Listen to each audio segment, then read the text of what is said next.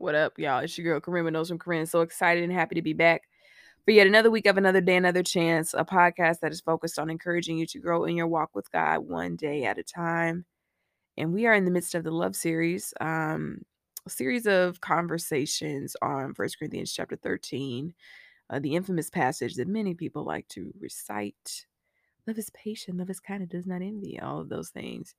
But we're taking it a little step deeper and just talking through every single applied type of characteristic within this text. Y'all, we've been going at the love series for 6 weeks now. It's been a beautiful experience. We have talked about a lot, from kindness to patience to what is even the point of loving, to quit being a hater, not being rude, and a couple other things. And I've just really loved delving into this with you all. I really feel like we are on a journey together. And my prayer for you is that you are growing in understanding what God means when he says that he has called us to love, and why that is so, so important. This week we are pausing for the cause. Natalie, hold up. What you mean? Okay. What I mean is, don't turn off this episode. Okay. Don't do that. Don't do that. What I mean by that is, this week we are going to do some intentional reflection. I think that, as you all know, I am in school, and I think sometimes people can dump a lot of information on you and you don't give them a second to process, and it's just like, hold up, I don't even know if I received everything you just said. How you gonna move on? So I want to pause and give us a chance to reflect. I really think that the root of the love series is all about, really at the root of anything when it comes to growing in our walk with the Lord. Man, our hearts are being molded. Our hearts are being shaped and they are being changed. I was talking to one of my best friends and she shared with me, we were talking just about a lot related to change and growth in God, and that it's all about the heart posture, right? How is your heart changing? How is it being molded? How is it being developed?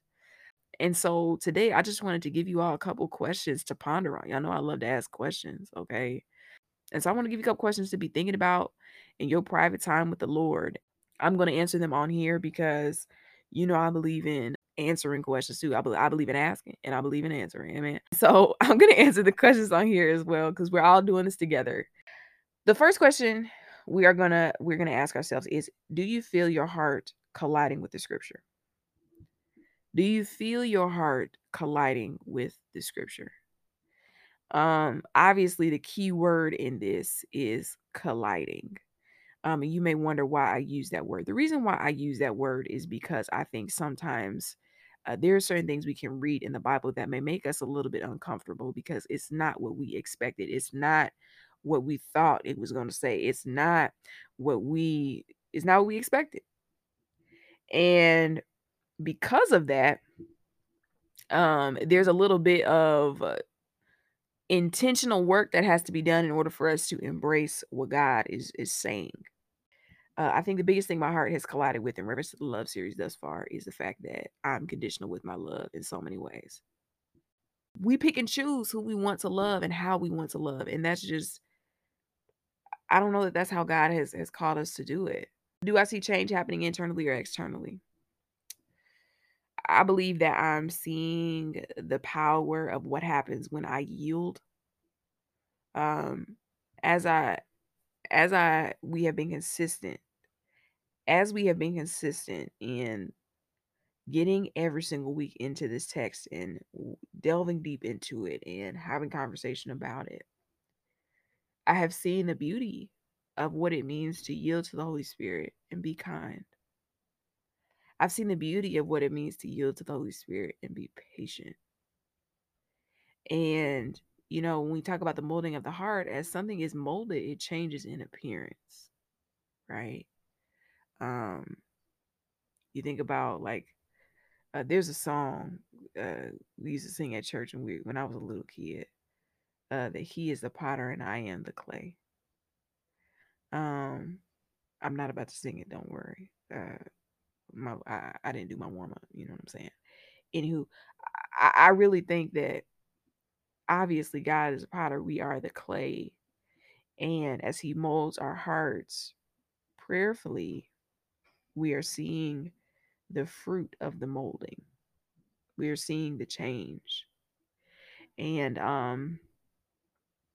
I think that I have been blessed to like see opportunities where I could yield to the Holy Spirit and be more patient, be more kind, and see the benefit of it, even if it was just for my own eyes. Even if it was just for my own eyes to see it, nobody else saw it.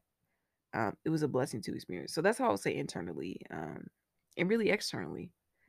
And then the last question is, do you feel like you are being transformed, or renewed? The Bible says, "Be transformed," right, by the renewing of your mind.